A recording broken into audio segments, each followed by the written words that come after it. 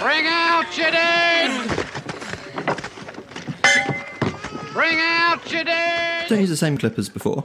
I haven't got time to research clips, mate. We're on the clock here. They might wake up. Maybe some dialogue from the start of Skyrim? What about this? If you ever settle down to have children, think twice before you do it. Yeah, very funny. Oh, I swear down that was an accident. What about this one?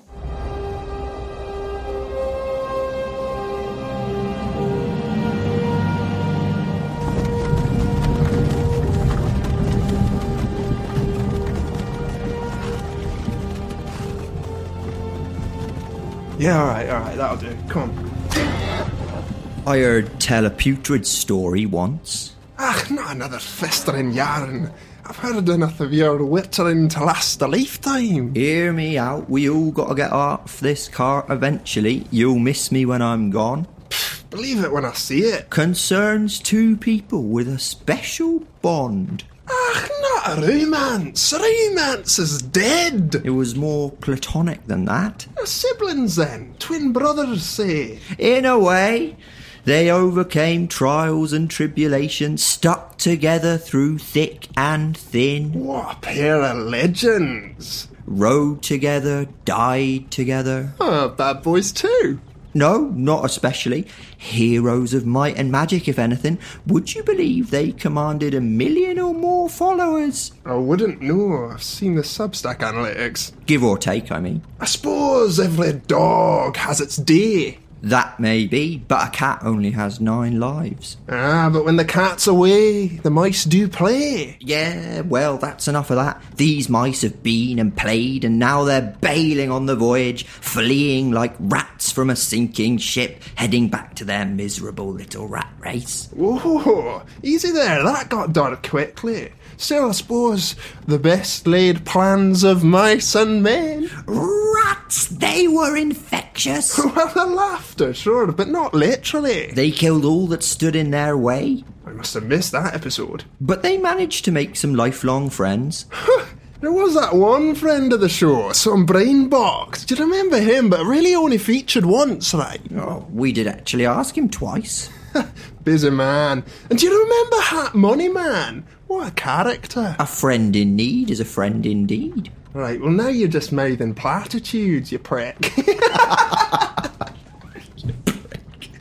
Maybe we've got our tails in a twist and it really is time to wrap it up, you know. Could be that we do. How does your story end? Mine's still unwritten. More of a spoken word thing? An existential crisis? Sort of, like a disease that's orally passed down. Oh, don't start. Let's just say our heroes met an untimely end.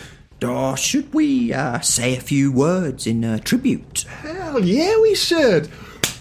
Bravo! Alistair Wald! Bravo! Not like that. Oh, sorry, just I love that film. In prayer. Of course, of course. And repeat after me. I'm not Ben, I'm Teo. And I'm not Teo, I'm Ben. And this is... Pixel Vision! Fuck, they're awake! They're awake!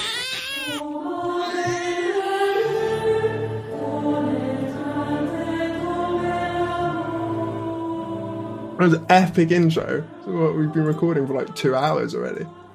Yeah, we basically have half an hour. So I suppose we should address the elephant in the room, shouldn't we, Teo? You want to address it straight up? Well, I mean, it's kind of in the way. I can't see you. Oh. Whee! See what I did there? Well, yeah, it's a sombre occasion, isn't it? In many ways. Well, it's a mixed. It's sombre in some ways and it's upbeat in others. Sombre because 50 is a big old number. It is. And we already had to stretch the release window from 3 weeks to 3 months. And I'm not sure that I'm going to have the time and possibly the inclination, if I'm totally honest, to be putting these episodes out as regularly as we have been. So, yeah, you know, this might be the last one. Yeah, might very well be the last episode of Pixel Vision. For now. We're going to say for now, aren't we? Yeah. Never say never, obviously. Which is our way of saying stay sub to the feed just in case we put out any new content down the line. But yeah, the reason for this is got twin boys. Yeah. Teo's like, yeah, he does. I haven't got anything. Just see the tears running down his cheeks. He does. Yeah, I think either way, twins or without twins, it was probably time for a break from it, wasn't it? It was. Because it is intense, the podcasting schedule. It is. It's weird because I think a lot of people would be like, every 3 weeks is not intense. But it is when you've got to play like minimum 20 hours of a game. The recording, the edit takes even longer. You know, there's a lot to factor in.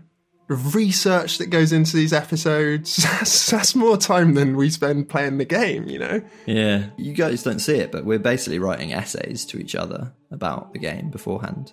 And references, everything. Yeah. Full time. It's a full-time job.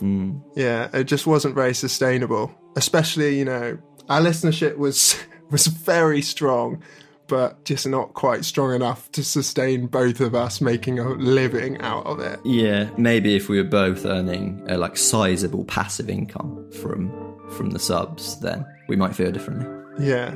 So in a way, it's your fault, listeners, because if you just fucking coughed up when we asked you to, you little bitches, we'd still be going. It's already hard enough just for us to make peace. But money just ain't the messiah. It's already hard enough, trust me, nothing ain't free. The way may bring you what you desire. Money should never make the man should make the money. Your money should be saving it wiser. Honey, you need to understand if it don't pay me, then money's not a thing to rely on. Trouble anxiety. Joking.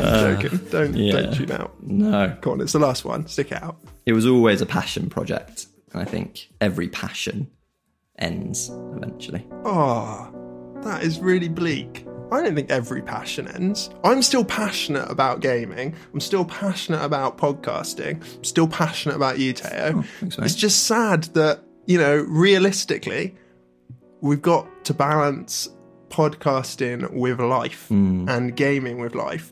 I'll tell you what, admission number 1 of the podcast, I've already sold my PlayStation 5 since having twins. Whoa, that's quick. I know.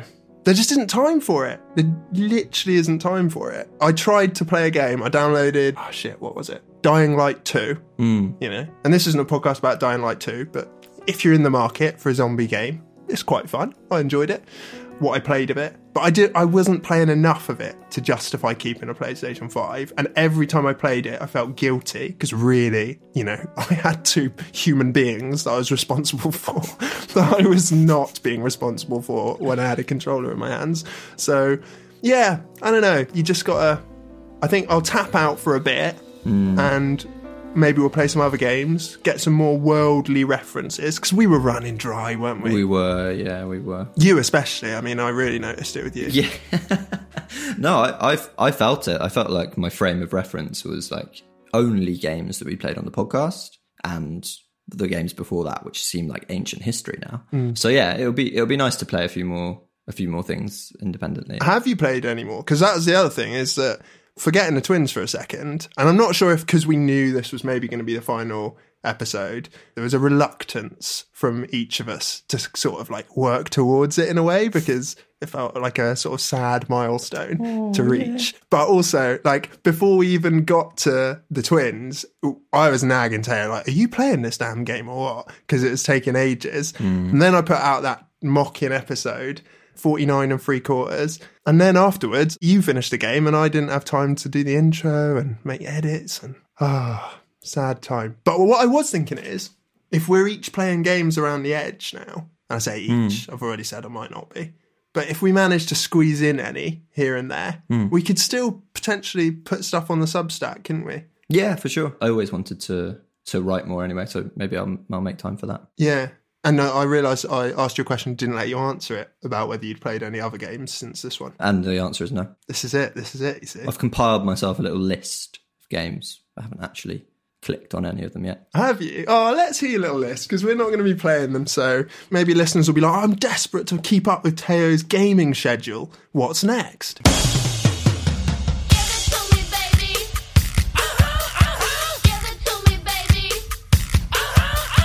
So we've got Dark Souls 1, Dark Souls 2, Dark Souls 3, Bloodborne, and Elden Ring. Fuck me, that sounds like an absolute hellscape. That was a joke. That was a joke. That was a joke.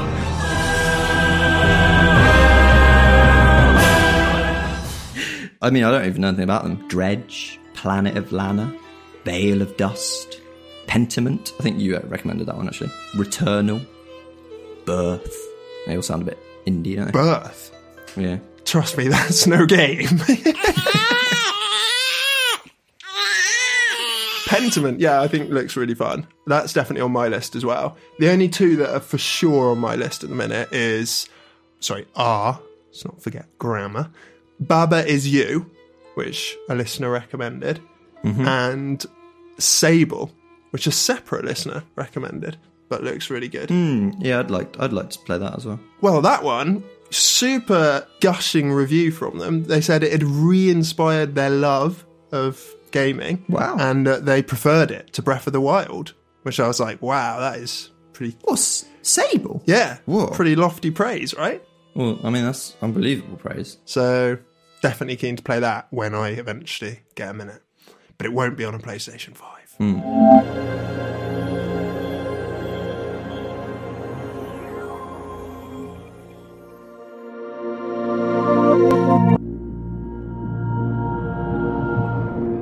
Well, I think we've buried the lead long enough here, don't you? What even is the lead?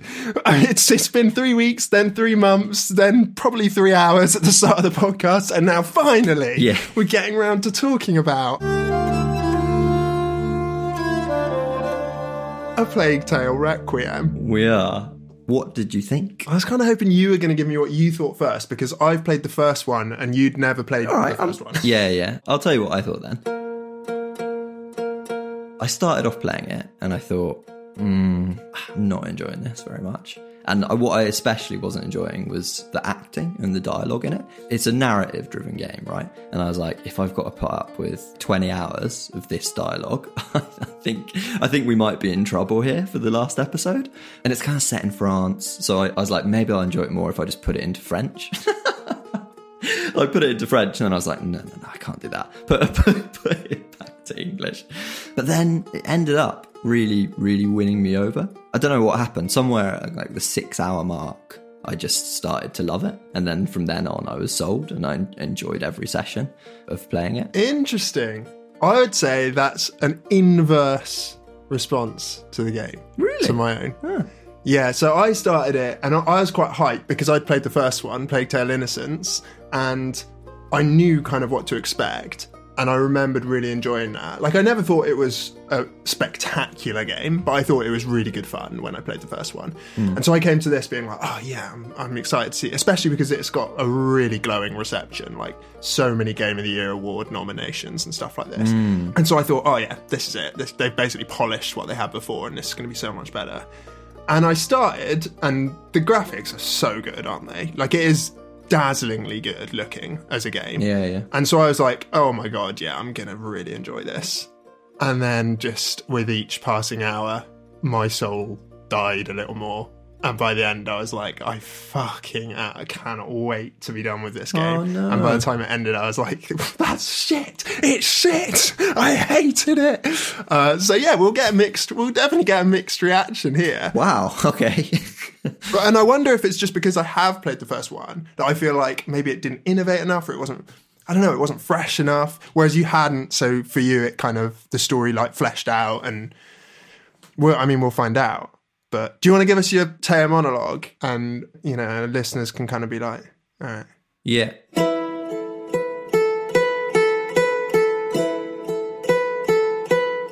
The game, as we said, is Plague Tale Requiem, sequel to A Plague Tale Innocence. It's a third-person narrative kind of action-adventure game, very much in the style of Last of Us 2. Last of Us 1 and 2, I guess. So much so that I thought this is just The Last of Us, but in medieval times. You play mostly as Amicia, who is the sister of this little boy, Hugo. Basically, he's got something called the macula, which I certainly wasn't sure at the beginning what this disease was. What I was sure of is that it involved a hell of a lot of rats. So there is a lot of rats in this game. You're kind of not sure if they're following you or Hugo is like the cause of them. But yeah, that kind of thing becomes clear as you move through the game. Mechanics wise, you're sneaking around guards, you're throwing your slingshot at them, well, slinging stones at them with your slingshot. Kind of lets you be either sneaky or aggressive or whatever as you're moving through these environments. Basically just trying to protect your brother and cure the disease. Is that a fair summary? That is a fair summary, but the problem is that that's also a fair summary of the first game. Almost identically.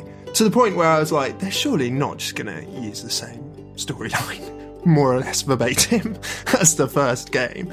And then they just straight up did. Oh, really? More or less right up until the end, where, you know, shit happens that we probably will spoil but won't yet. Yeah, but we might as well talk about the start of the game. You do kind of get the impression that in the first game, or I did anyway, that they were searching for the cure, like you said, and they were kind of let down by this organisation. Oh, I've forgotten what they're called now.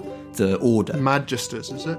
Yeah, the Order. Yeah, and like the Magister is the person that you find that you think is going to help you. So yeah, I guess if you were let down in the first game, you do continue to be let down in this game as well, like again and again and again. But I mean, it's pretty clear that the Order aren't so great to begin with, and you basically meet up with this absolute asshole who's like trying to experiment on Hugo, and Amicia's like, no, stop it. You must accept your brother's fate and your own, and the fate of a protector is to do as the Order commands. I don't give a damn about your Order. I don't know you. I don't work for you.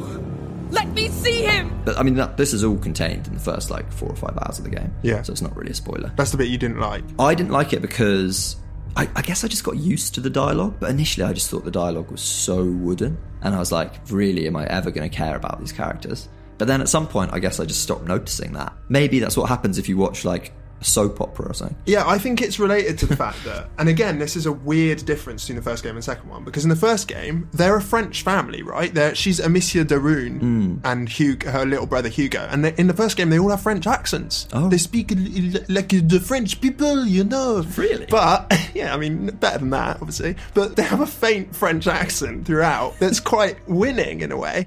I'm sorry. I'm sick. No. Listen. We are going to find a way to cure you. And there's Lucas and Melly now, you know? Lucas, come see the butterflies. Looks like someone's having a good time.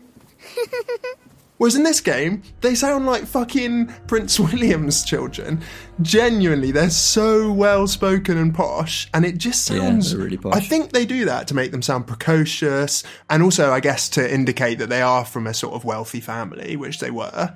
But it just makes it seem really unnatural dialogue. You just think, kids don't talk like this? Yeah, maybe I just got used to it then. But I think after spending time with them, I don't know. So the hook of the game is that you're protecting Hugo, isn't it? All the time. Like Amicia is kind of what's called, I guess it's like a legend of like the protector of the person who's the carrier, who's the person that has the disease. So the carrier is Hugo and Amicia is his protector. So all the way through, it's like they have this special bond which even Hugo's mum can't understand. Sort of like the US-UK special relationship. Yeah, which at times is a little bit ridiculous. Like there's one point in the game where you're on a boat and the boat's floating away and you've just gone and done something on land and Amicia and Hugo are there and it's sort of like the last opportunity to jump back on the boat and you don't take it because you want to take a different path. And Hugo's mum's like, come on, get on the boat. And she just like watches the boat float away and it's like, you can jump in the water, you know, like that is your son.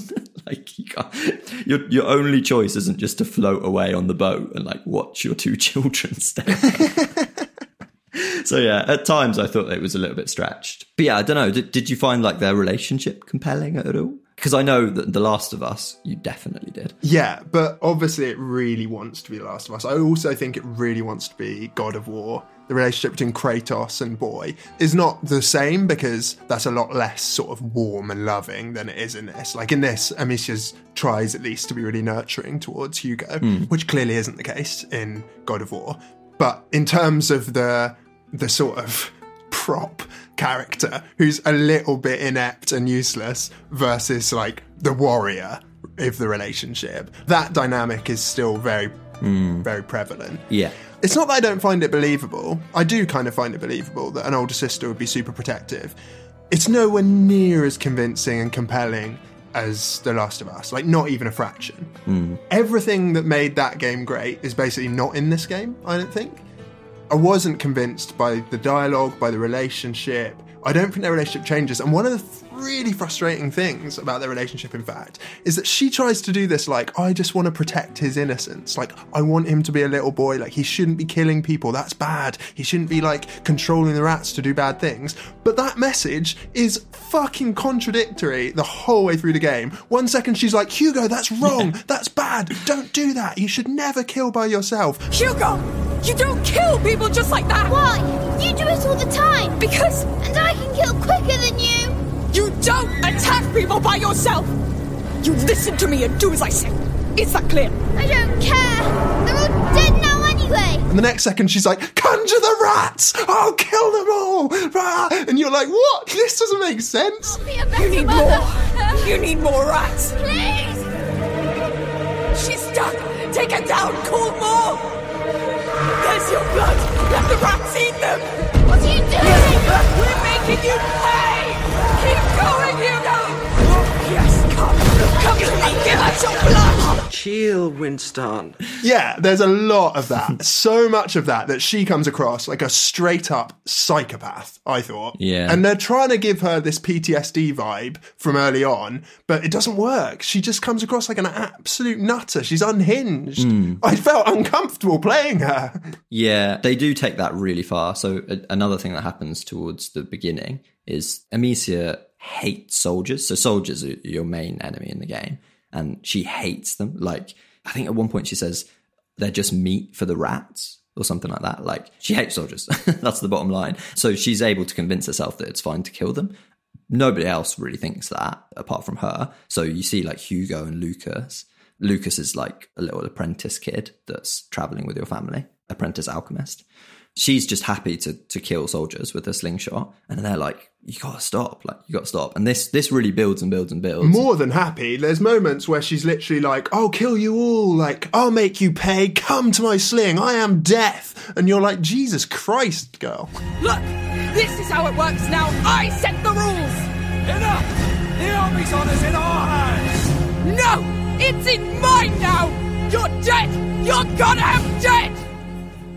Yeah, that's the bit that it's building to. So that's really like the pinnacle of her like craziness, as you put it. But then after that, she kind of calms down a bit. But then it's kind of forgotten. And again, you're allowed to like kill people, but without it being like an unhinged vibe. Like, because it never goes to that extent. Maybe right at the end, she gets a bit bloodlust again. I think she just has a like schizophrenic level of bloodlust throughout, to be honest. So I think it almost works. But what I do think is that games like this, they want the player to have the fun of killing at the same time as having a story which can support it. And it's like, it doesn't, like, you can't really have that. Like, it doesn't really work. Like, there's no plausible world in which the player can have fun killing soldiers and the character can be, like, emotionally good. Do you know what I mean?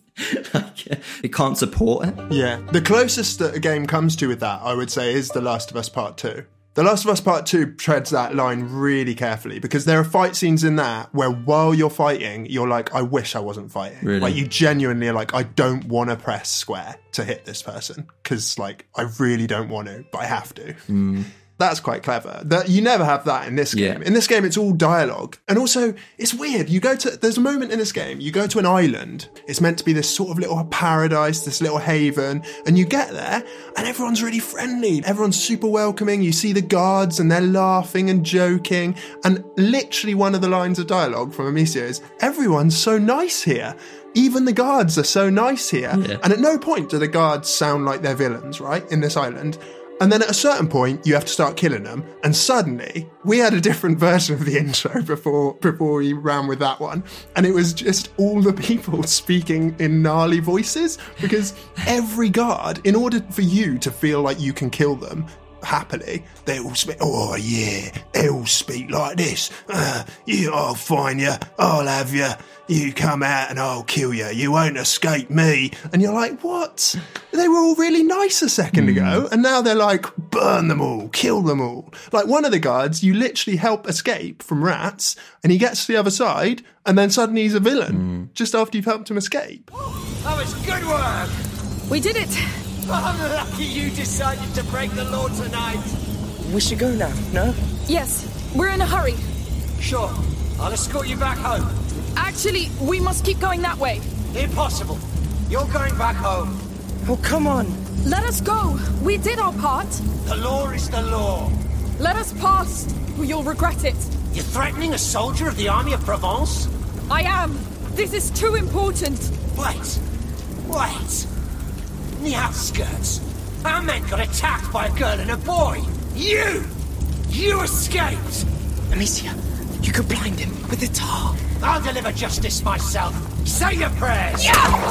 Yeah, so that doesn't quite work, does it? That side of it. But what I did think worked was the relationships between the characters, and especially as the game went on. So a bit later on in the game, you meet two other characters, Arno or Arnold.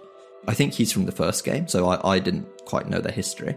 Basically, he saves you at some point and nurses you back to health at the same time as looking after Hugo, so that you can continue your journey. Do you remember if he was in the first game? I don't remember him being... Because they seem to know who he is. But anyway, it seemed like you've got a history anyway. And then also his smuggler friend, Sophia, who's kind of presented as being like a much more mature and like wise version of Amicia. So like she's got a really good heart, but you could tell that she's like killed people in the past, but at some point made a pact never to do that again and this kind of thing. And I thought when those two characters started to come in, things got a lot more interesting. So yeah, hard to talk about it too much without spoiling it. One of the funny things that I find here, just in terms of your reaction to it, Taya, is that I know that in general, when playing a game, you don't like to feel like the game is putting you on rails or telling you what to do. Like, I remember one of your complaints about Wolcen was like, oh yeah, I enjoyed walking and clicking my mouse, and then walking and clicking my mouse, and then walking and clicking my mouse. Yeah, but that's because there's no story in Wolcen at all. And in this game,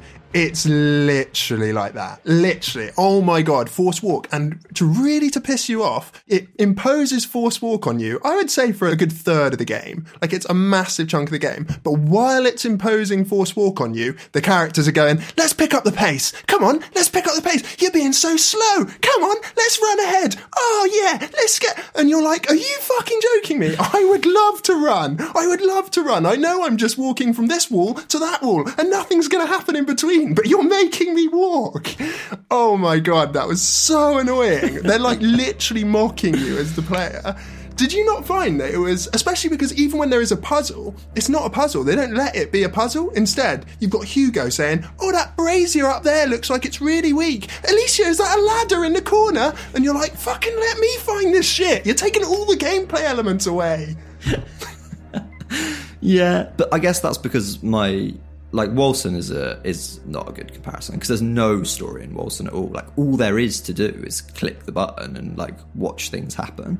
Whereas this, I actually thought of it more as a walking simulator with some action elements, which maybe meant that I didn't get too... I did note down the forced walk. Forced walk, not so much. More the forced jog, because there's like kind of 3 levels of forced walking. You can either only walk, only jog, or be able to do your full run as well. And so it was annoying when you could jog but not run. It's like, oh, come on, just give me the extra stage. Yeah. But I got into the story, and I'm guessing it didn't quite click for you. I think the things that didn't click for me was how contrived it seemed. Like, another character that you think, it becomes a key character, right, is the Count. So the whole way through, you're like trying to find the Count. Well, not the whole way through, but at a key moment, you're trying to find the Count. And then you get there, and the Count, he welcomes you into his manor with his sort of young wife. Not weirdly young, but, you know, they're a normal couple. They welcome you into their manor. They're not a normal couple. No, okay, they're not a normal couple, but they welcome you into their manor, and they seem like they're a nice guy. And they clearly, at a certain time, you find yourself spying on them, and they're in this sort of inner courtyard, and the visuals are really beautiful. There's like butterflies flying around and plants swaying in the breeze and stuff, and they're having this heart-to-heart near a fountain. And he's clearly totally enamoured with her, and their love is what I felt, at least in game terms, was sincere. And you thought, yeah, like, this is a couple who really love each other, and like that's his driving motive. Oh yeah, for sure. And the game wants you to believe that. But then there's a certain point where he's like, oh, actually, okay, spoiler alert, a certain point where he's like, oh, actually, I've got to kill you. But rather than just being like, you know, I am a good guy, but I've got to kill you, I'm really sorry about that, and then killing you, he fucking becomes supervillain, man, and he starts taunting you and chasing you through this dungeon downstairs and, like, provoking you, and, like, he goes full-blown psycho in a similar way to Amicia, but on the flip side, I guess. And you're like, what? Why is this necessary? A minute ago, he's like, I wish I didn't have to do these things. I wish I didn't have to be this person. And then as soon as he does have to be, he's like, well, I may as well have fucking fun doing it. I tried to be patient. No! You won't get him! I'll find you, and you will die like a dog. I don't know. I think that's a bit unfair to the setup that the game, because I mean, you're describing, I mean, we're in spoiler territory now, everyone, because that's like really near to the end of the game. And the reason that happens is because, so Hugo is the carrier, right? And they've built up on the island, the Count and his wife and everyone on there is kind of like a cult that they built up this whole mythology around the carrier. And they basically don't think of the carrier as a bad thing. They think of him as someone who's going to come and be like part of their salvation in some way, sort of Christ-like figure. And basically, yeah, the Count absolutely adores his wife. She's a bit fucked up and like can't have children or whatever. That's not what makes her fucked up, to be clear. That sounds really harsh. No, what was it that made her fucked up? I can't remember. I think there was something else going on in her past as well. Her bloody parents broke her mind until she tried to take her own life. Poisoned her own body. So I brought her here, offered her this Child of Ember's story, and not only did she believe it, she turned it into hope for the people. That's his motivation, right? Like, she's so invested in this story, and he thinks she can't be happy unless I follow through with the story. Amicia, you're a barrier to her fulfilling this goal, and so that's why I'm going to kill you. And in the context of the world... Yeah, which by itself would make sense. Now explain why he decides to play fucking hide and seek with her in a dungeon. He doesn't. He's just really inept at killing you. No, he does. I'm sorry, he does. He's literally like... He's really getting kicks out of it. He's walking around like, oh, you can hide. At one point, they fight in a ring, and she's like, obviously shit, she can barely hold the sword and swing it, and he's just playing with her. He's just like slapping her on the side. He's like, pick it up again, try again. He's like full on taunting her. And you're like, wait, I thought this was just like a function that you had to do. Like, she was a barrier, fine, so you have to kill her, fine. But why are you getting such kicks out of it in front of the woman that you love, who's like really not down with it from what we can see? Such dedication.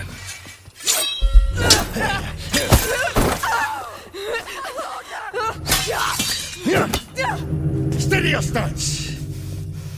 Stand your ground. Grip that sword properly. You're a disgrace to it. She's not there for most of that. And for most of the time, his wife is really like a check on his more sadistic behavior, I think. So she's always like, calm down. And then she's always like, sorry about my husband. He's seen too much war, like this kind of thing. It's only right at the end that it's in front of her. But you're right, they do have that final battle. You see, you kneel just fine. No! Please stop! Please stop! From one mother to another. Enough games, Victor. By the way, I've just realised that I think you think that Arno was in the first game. You do realise that Arno is the commander from the start of the guards who is like trying to kill you. And then he's just not wearing his helmet in the rest of the game. That's what I thought, but they have different names for him. Like, they call him the Wall, right? Because of his shield. Yeah. But the commander at the start of the game, they call him like the Beast. So I was like, well, it can't be the same person because they literally have like a different name, like a different nickname for him. That is a good point. But I think, do they call him the Wall or is it just the kids call him the Wall? because he calls his shield the Wall. No, he's definitely like seems to be known as the Wall. And also he hates the Count. Like his whole mission is to kill the Count because the Count killed his wife or something like this. He's got good history, the Count, clearly. And so why it didn't make any sense that he'd be working for the Count in like the first act of the game. Yeah, that is a good point. That is a really good point. But that's who I understood him to be, is the guy wearing the helmet at the start who's like heading up a squadron and is chasing you. And who is this Arno? He's a big problem you have now. We must leave. So here's the famous girl with the sling. But it seems you're pretty versatile when it comes to killing my men. And then they actually find you, and again, he does his like slow plodding with his dragging his sword around to kill Amicia while she just runs around nimble and lithe over logs and through gully. At a certain point, he manages to find her, and I think he like punches her in the face or something, doesn't he? Or stabs her, or he does something anyway that is like pretty full on that she doesn't like. So we're done playing. I'll give you a game.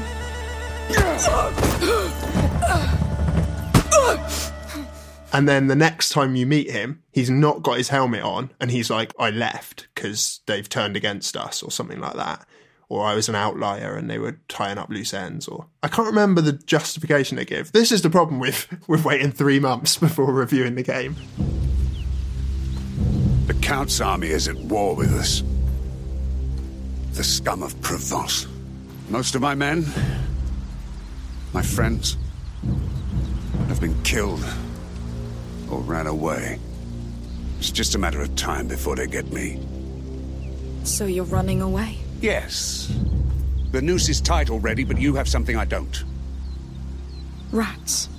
Suffice to say, I was pretty convinced at the point of playing it that he was the guy who had been trying to kill you moments earlier in the game, and then turns out to have, justifications of his own. I could easily have got that wrong. Because you're right, like, I think both things sort of could make sense. Yeah. And I guess that's why I thought he was from the first game, is because I was like, well, it can't just have appeared out of nowhere.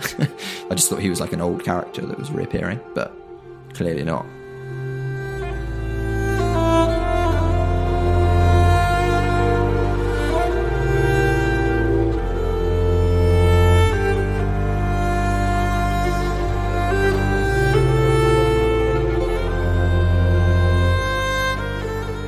What did you think of the semi-open world? I don't even really want to call it that. I call it the permeable world.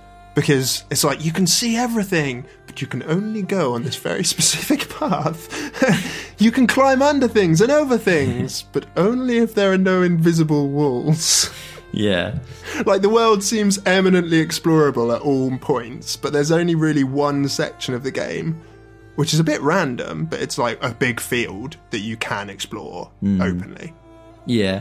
I mean, it's not trying to be an open world game. Did I like the environments? Yeah. Like I said, like from the walking simulator perspective, I thought they were very pretty. There's like collectibles in the game, so you can find flowers and feathers for Hugo. There's also souvenirs where, I don't know why they call them souvenirs, given the example I'm about to give, but like you might find someone who's about to die and hear their last words, and then that'll give you a little collectible. Yeah, Force Echoes style. Exactly, yeah. So there are things to find in the environment. But yeah, I mean, you are on rails, for sure. And I think that's another example of where I can see how like they could be construed as like additional story elements or something, but they're more framed in the game in a way that you just described them, as kind of like collectibles. And I don't really like that, because whereas, for instance, since we've drawn the comparison with The Last of Us, when you're working through The Last of Us, you'll encounter something through the natural course of the game, and it'll prompt a little dialogue exchange between Ellie and Joel. So, is this everything you were hoping for?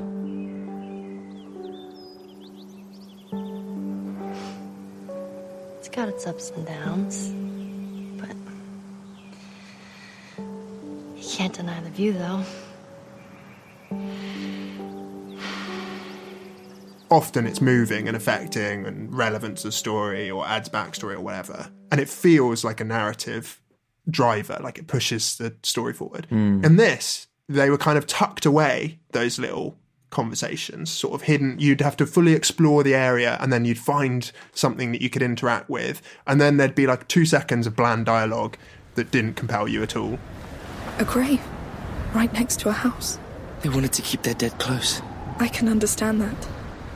We never buried Father. He's home. And at peace, Amicia. You're right. Let's get back to it. It would say, you've unlocked another of those things. And I was like, oh, that's weird. It's kind of like they're sort of putting it in the game because it's like another thing they could do, but it didn't really contribute to the game, if that makes sense. Yeah, for sure. I mean, it's another example of the game getting in the way of itself. And who knows, like maybe if like all of those things were taken out, the crafting system, like really basic, the leveling system, really straightforward as well. The leveling system, there's 3 tracks, and depending on how you approach each environment or each encounter, you'll kind of, in a really opaque way, gain some points, I guess, towards that track and like unlock new abilities because of that. So if you're really sneaky, you'll get an ability which like means you can walk faster while crouching, this sort of thing. Yeah, it's like a more nuanced version of the if you jump a lot in Skyrim, you're good at acrobatics. Yeah. And the skills you get are like, they're fine. There's only about 12 of them or something to unlock. And the same with the crafting, like you improve your equipment and this kind of thing. But I kind of just thought like you could probably strip it all away and you wouldn't lose very much. 100%. I totally agree. That frustrates me because it's anytime the game makes you do something that I feel is making you jump through hoops, but then it's not giving you a reward for it, like it's not justifying its existence, then I'm like, why are you doing this to me? It's kind of detracting from the main gameplay. It's adding time, which I hate being taken from me, as we all know very well. And suddenly it's really like, is time to stop the podcast, everyone. It's, as you say, I think it's getting in the way of itself. Like, if it's got a great narrative, then tell the narrative. Stop adding loads of pointless, like, gamifying. Like, it's one step away from having fucking loot boxes. But it's interesting, like, while I was playing it, I thought the same. And I wondered, why did this work in The Last of Us? I guess because just playing the game was more compelling in The Last of Us. Like, Last of Us, do you remember, like, it really felt like you had to scavenge to have enough ammo to like survive the next encounter quite often. I mean, maybe not eventually, and different points it happened more or less, but you really like treasured every bullet. I did anyway. Whereas in this, like, there's definitely none of that. Like, we've always got more than enough, to the extent that if there's like a particularly intense encounter where like loads of soldiers come and you've got no choice but to kill them all, you get a crossbow at one point, and to make it work, like, they just like regenerate the crossbow bolts that you can salvage. So the crossbow bolts will be like stuck in the walls. You'll gather them, use them, and then come back and they'll have just like reappeared and you can use them again, because it wouldn't work like without that. The thing that they've decided to do. Yeah, and that's before there's also a tier, an unlockable tier within the skill tree that Tara mentioned, where you can recover bolts that you fired. Like, they don't break on impact, at which point you've just got like an infinite number of crossbow bolts, basically. That actually, incidentally, is one of the only upgrades worth getting, in my view. The others are just didn't really add much to anything. Probably the reason I didn't get that is that you can't plan for the upgrades, because you can only see the next one you can buy.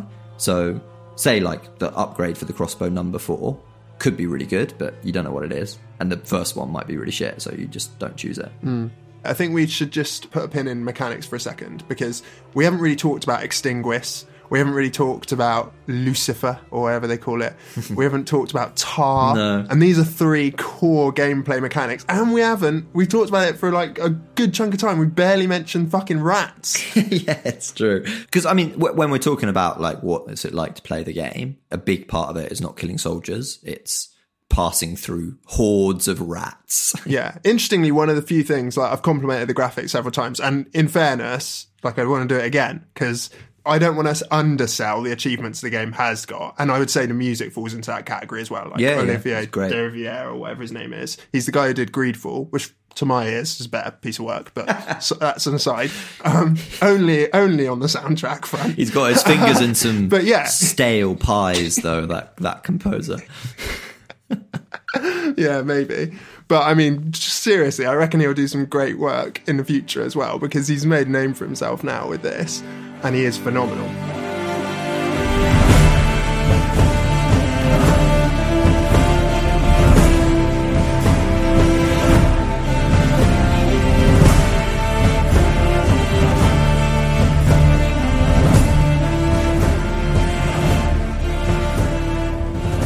But anyway, yeah, so there are achievements in the game for sure. Rat swarms, not one of them, to my mind. They don't really look any different than they did in the last game, and they move in such a CGI artificial way that it's quite jokes. But they're still fun to navigate through. That's one of the few things, I did find it. The reason I was able to play 20 plus hours of it is because it is compelling.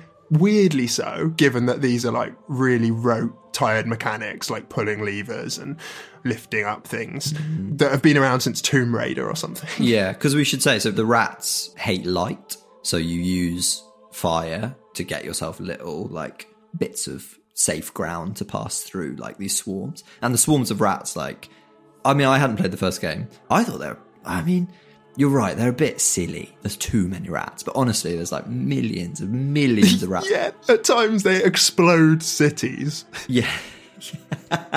Yeah, that's right at the end. Like, the city is like bulging with rats and just sort of explodes, like the walls like falling down. Yeah. It's ridiculous at the end. It's like they basically used the motion from a tidal wave and then just replaced the water with rats. That's probably what they did behind the scenes. But I don't know, I thought it looked quite epic throughout the game. Oh yeah, it's epic for sure. And they explode out the ground, and like say you're in a sort of sneak around the soldiers situation, and then suddenly the rats will appear and like all the soldiers will be devoured by the rats, and suddenly you're in a use fire to get around the rats situation. Those are the two situations. Sneak soldiers, fire for the rats. I'm a fire starter, twisted fire starter. You're a fire starter, twisted fire starter. Yeah, it's true. You like braziers, you like torches. If you're holding a torch, you can only ever walk in the exact same animation through the rats really, really slowly. If you find wooden sticks, they apparently work exactly like torches, but burn down and hurt your hand if you last too long. You can never hold more than one stick at a time, remember? No, there's no stockpiling sticks in this game. You can stockpile all other things, but only hold one stick. You see these like little bundles of sticks, and it's like, shit, I can only pick up one. And then I have to gives me a little timer to walk over. Yeah, exactly. And you're like, what? How am I going to use this stick that's over here when I need to light it on that brazier over there? And just at the moment that crosses your mind, Lucas shouts, "Here, I'm over here. Throw me the stick. Amicia, I'm over here. Throw me the stick." And you're like, oh, I guess I better throw him the fucking stick. I need light here. There you go. Thank you. I'll try to join you. I'll need a stick to get across. Anyway, so then the other thing is you can put out, and this to my mind is more enjoyable, you can put out torches. So you throw extinguish. And in much the same way as J.K. Rowling has named things from the Latin, so is this game. So yeah, you put out, and also while we're on the J.K. Rowling reference, Order of the Phoenix. It's literally called the Order of the Phoenix. I reckon she's got a case there. Do you know what I mean? Yeah, it's true. I hadn't made that connection, but it's true. Those in favour of conviction. Those in favour of clearing the accused of all charges. Cleared of all charges? Professor. Yeah, so extinguish you throw and it puts out existing lights, which can be really cool when you want to drown a soldier in rats. And once the rats swarm to eat the soldier, then that clears a path for you as well. That's quite fun. Yeah, I think this is one of the reasons why I started to enjoy it more as the game went on, because the options that you have for dealing with the environments around you do increase. Once you've got the extinguish, you get tar as well, which makes a kind of like explosion if you put it on the fire. You get something which lures the rats to it, so you can like lure them into where the soldiers are and this kind of thing.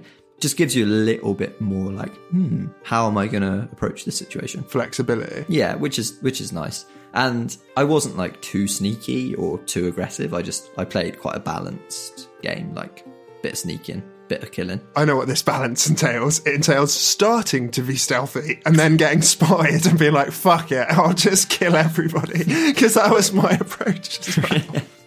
I don't know. There would usually be like majority sneaking, but then there would be one part of the level where I just thought, there's no getting around it here. I'm going to have to get my sling out. Yeah. It does that classic thing where you can throw a rock or something, and they're like, huh! And an exclamation mark appears above their head, like in Dishonored, and then they sluggishly walk over. What was that? That noise. Right, let's go. Came from over there. I kind of think we've talked enough about how you relate to the environments from a gameplay perspective, right? Because it's not, I mean, this game is all about the story. And I guess it sounded like that didn't really quite hit for you, especially if it was just the same as the first game, which would make it like it wouldn't even have the novelty value that it did for me. I did genuinely get quite invested in their struggle. And every time, like they're looking for the cure, they don't find it. They just decide to like live the good life away from all of this worry. And then they get like pulled back in by the Count and his machinations. Just when I thought I was out, they pulled me back in. What did you make of the discovery they have about the history of the Justinian plague? Yeah, for sure. So they find out that they are part of this recurring mythology of the Protector and the Carrier, but they actually find the remains of them as well. And in uncovering their story in this like hilariously deep crypt, they kind of discover more about themselves and like what they actually should do.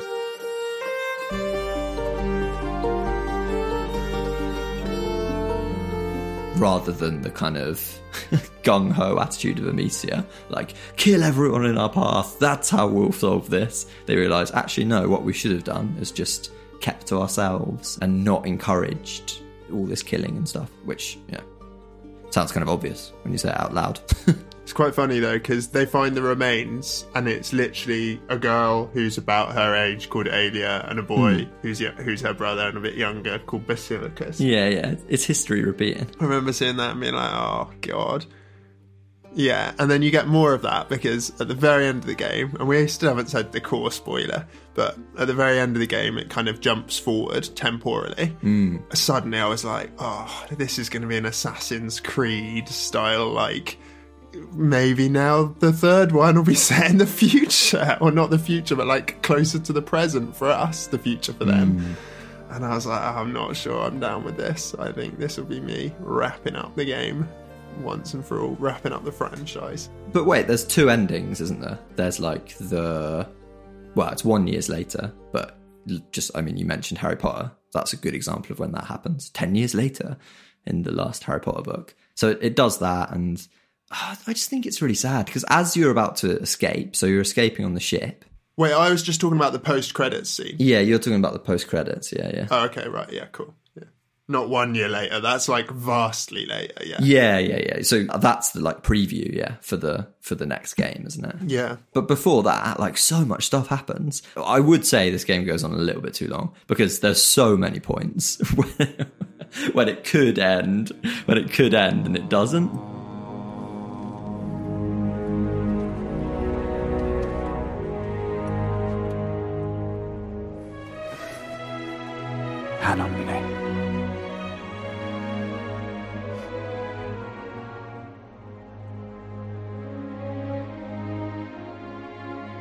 Even that ended up getting me in the end.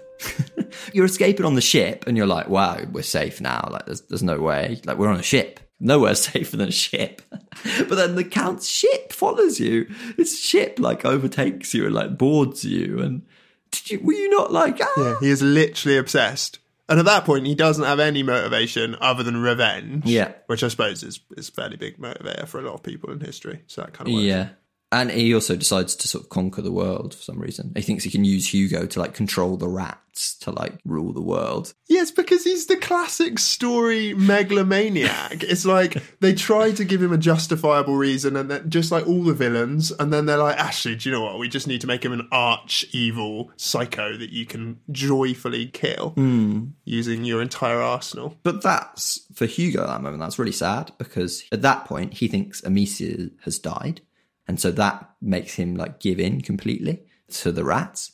And so, but you obviously haven't, so you managed to try and like, the last part of the game is like trying to get to him in his super rat-infested state. This is worth touching on because the amount of damage your character takes is actually absurd. Oh yeah, this is worth. I even text you at one point being like, I must be near the end of the game because my character can barely move. Nah, she just shrugs it off.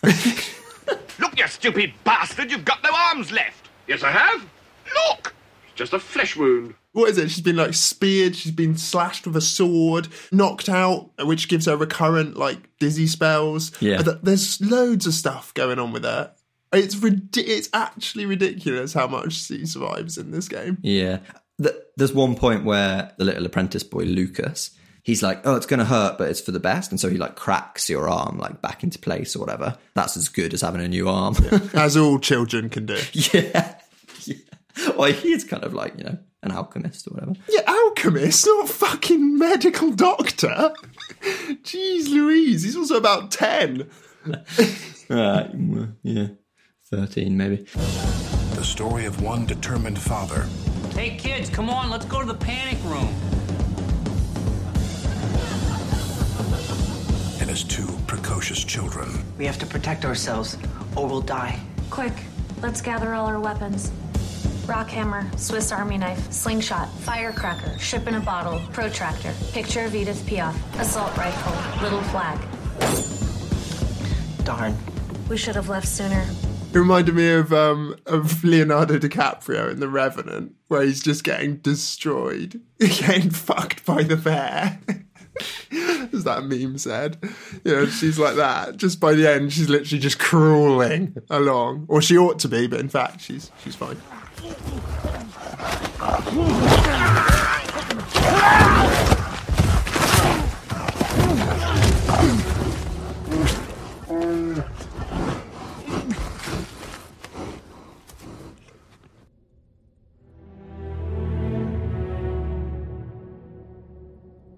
There are quite a lot of characters in the game, but it does that Game of Thrones thing where you can't get too close to a character because you're not sure if they're going to die or not. But it does it in like such a half-hearted way. So, for instance, the first alchemist that you meet, actually, to be fair, you don't want to be friends with him. But do you remember how he's the one that's like experimenting on Hugo at the start? Do you remember how he dies? Yeah, he sounds like Petrus. Yeah. He sounds like my child. Stephen Hartley is the voice actor. I don't think it is the same guy, but he sounds exactly like him. Do you remember how he dies? No, does he just get crushed? Or basically, yeah. It's like if like full-on Wilhelm screams it like down a collapsing building. So the rats have like infested the city and everything's collapsing. And it's so convenient. It's like you don't want him in the story anymore. And he's just like half the room collapses and he just goes like ah down into the rats, and then you never see him again. Another person, the boatman. Do you remember him? Yeah. He seems like he's going to be, maybe he's going to be a main character with you to the end. He just ends up getting like skewered by a ballista or something on his boat, and you're like, no. Yeah, but I think you're talking about them as like almost the fringe characters dying. But let's be honest, full-time spoilers now. Your mother dies. Arno dies. The Count's wife dies. Yeah. The Count dies. Yeah. If we're going to get to the very, very final moment... Yeah, that's good. That's what I was building up to, yeah. Let's do it. Your little brother Hugo dies. Ergo, the entire purpose of the last 2 games made redundant in 1 second. Aww. Not only does he die, you kill him. Well, I think that's a choice, actually, isn't it? I think you can resist doing it, and in a different ending, Lucas does it. Really? Oh, that's quite cool. I think so. I might be wrong about that. I wonder how Lucas does it, because he hasn't got much. Maybe he throws one of his like petrol bombs at him or something. Yeah, I don't know either. No more brutal than how you do it. We said already your main weapon's a slingshot, and why not? Why not kill him with the slingshot? Imagine your brother, like, yeah, exactly. Your brother, there's no, like, surely a more humane way. Surely. Exactly. Yeah. She just stands at a distance, tees it up.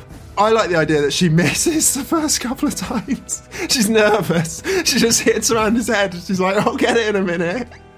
Oh my God. That frustrated the fuck out of me. I think it divided the internet as well. Did it? I'm not surprised. But the actual moment, yeah, I thought it was pretty heart-wrenching. The fact that you could have saved him if you'd taken a different path, but instead you went more and more down this like dark rabbit hole, that in the end it was just irredeemable. He basically becomes consumed by the macula, like he's so distant you can barely communicate with him, and he's just like a ball of prepubescent rage. Yeah. Conjuring rats in tidal waves left, right and centre and destroying everything. So you have to kill him. Yeah. I think he knows it though, right? Doesn't he ask you to kill him? Yeah, no, he basically engineers it at the end because you're kind of in his like dream rat domain at the end. God, I hated that dream world. Every direction you go in, it's like, this is the wrong direction. Yeah, the Lost Woods. We're back in the Lost Woods again. Yeah, and so then the game, the epilogue is 1 year later, and you've buried Hugo, and you're moving on. And Amicia's new kind of thing is to make sure that when the new carrier and protector are born, they don't repeat the mistakes that you did. So she wants to, I don't know, like leave some clues behind, which are a bit less confusing than the ones that she found from the last lot. Yeah, and then you get the credit scene, the post-credit scene rather, also known as a stinger, I think, in film terms at least. Ah, that's the one, yeah. Whereby you see a baby being born in what appears to be at least a semi-modern hospital, although whether it's super modern or whether it's like World War modern, who knows. But yeah, you see a macula on a newborn baby. A macula is like the sort of birthmark that depicts a carrier. I can definitely imagine them doing a sort of World War One, like rats in the trenches vibe, can't you? Yeah.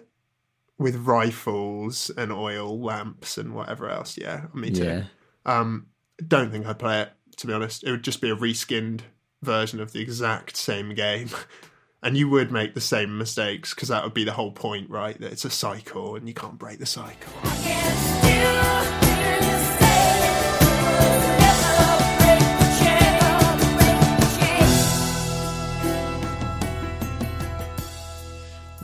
Not for me. Wow. It sounded like I actually ended up enjoying it a lot more than you did.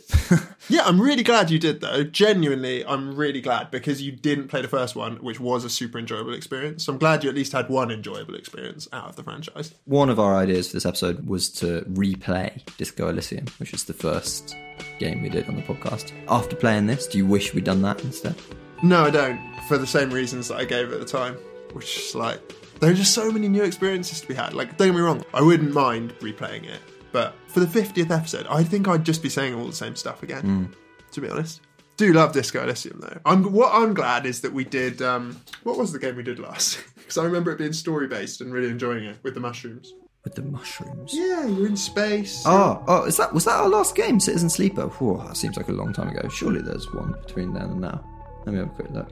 Oh, maybe it wasn't our last game. But I thought it was our last game. Citizen Sleeper, anyway. I'm really glad we did that, because that was such a nice one. No, yeah, it was. It was Citizen Sleeper. What a game. Wow. Yeah, it's been a while. The irony is, since we both kind of agreed to wrap it up for good, or at least indefinitely, there's been quite a few games that I've spotted and been like, that would be a good one to do on the pod. Yeah. So who knows? Maybe what we'll do is, off the record, off the books, without making any commitments to our listeners, we'll just record a couple, and down the line, suddenly have special edition of Pixel Vision. Yeah, I'd like that. I'd like that as well. Yeah, I think I'd like that as well. And we've discussed some other projects that may or may not come to light, so... We have indeed. But for now, from an interminable game to a sadly not interminable podcast. It's goodbye, and we won't see you next time. Maybe we should do it's goodbye from me. It's goodbye from me. Isn't that the university challenge? It's goodbye from me, and it's goodbye from them. Yeah, but, I mean, which one of us is Jeremy Paxman in this role play? Because it's... Well, it's going to be Amol Rajan now, isn't All it? right. Well, it's goodbye from me, and it's goodbye from him. They're not going to be able to see you wave now, though. But. No, but that's all right. We'll meet again. Don't know where, don't know when, but I know we'll meet again some sunny day.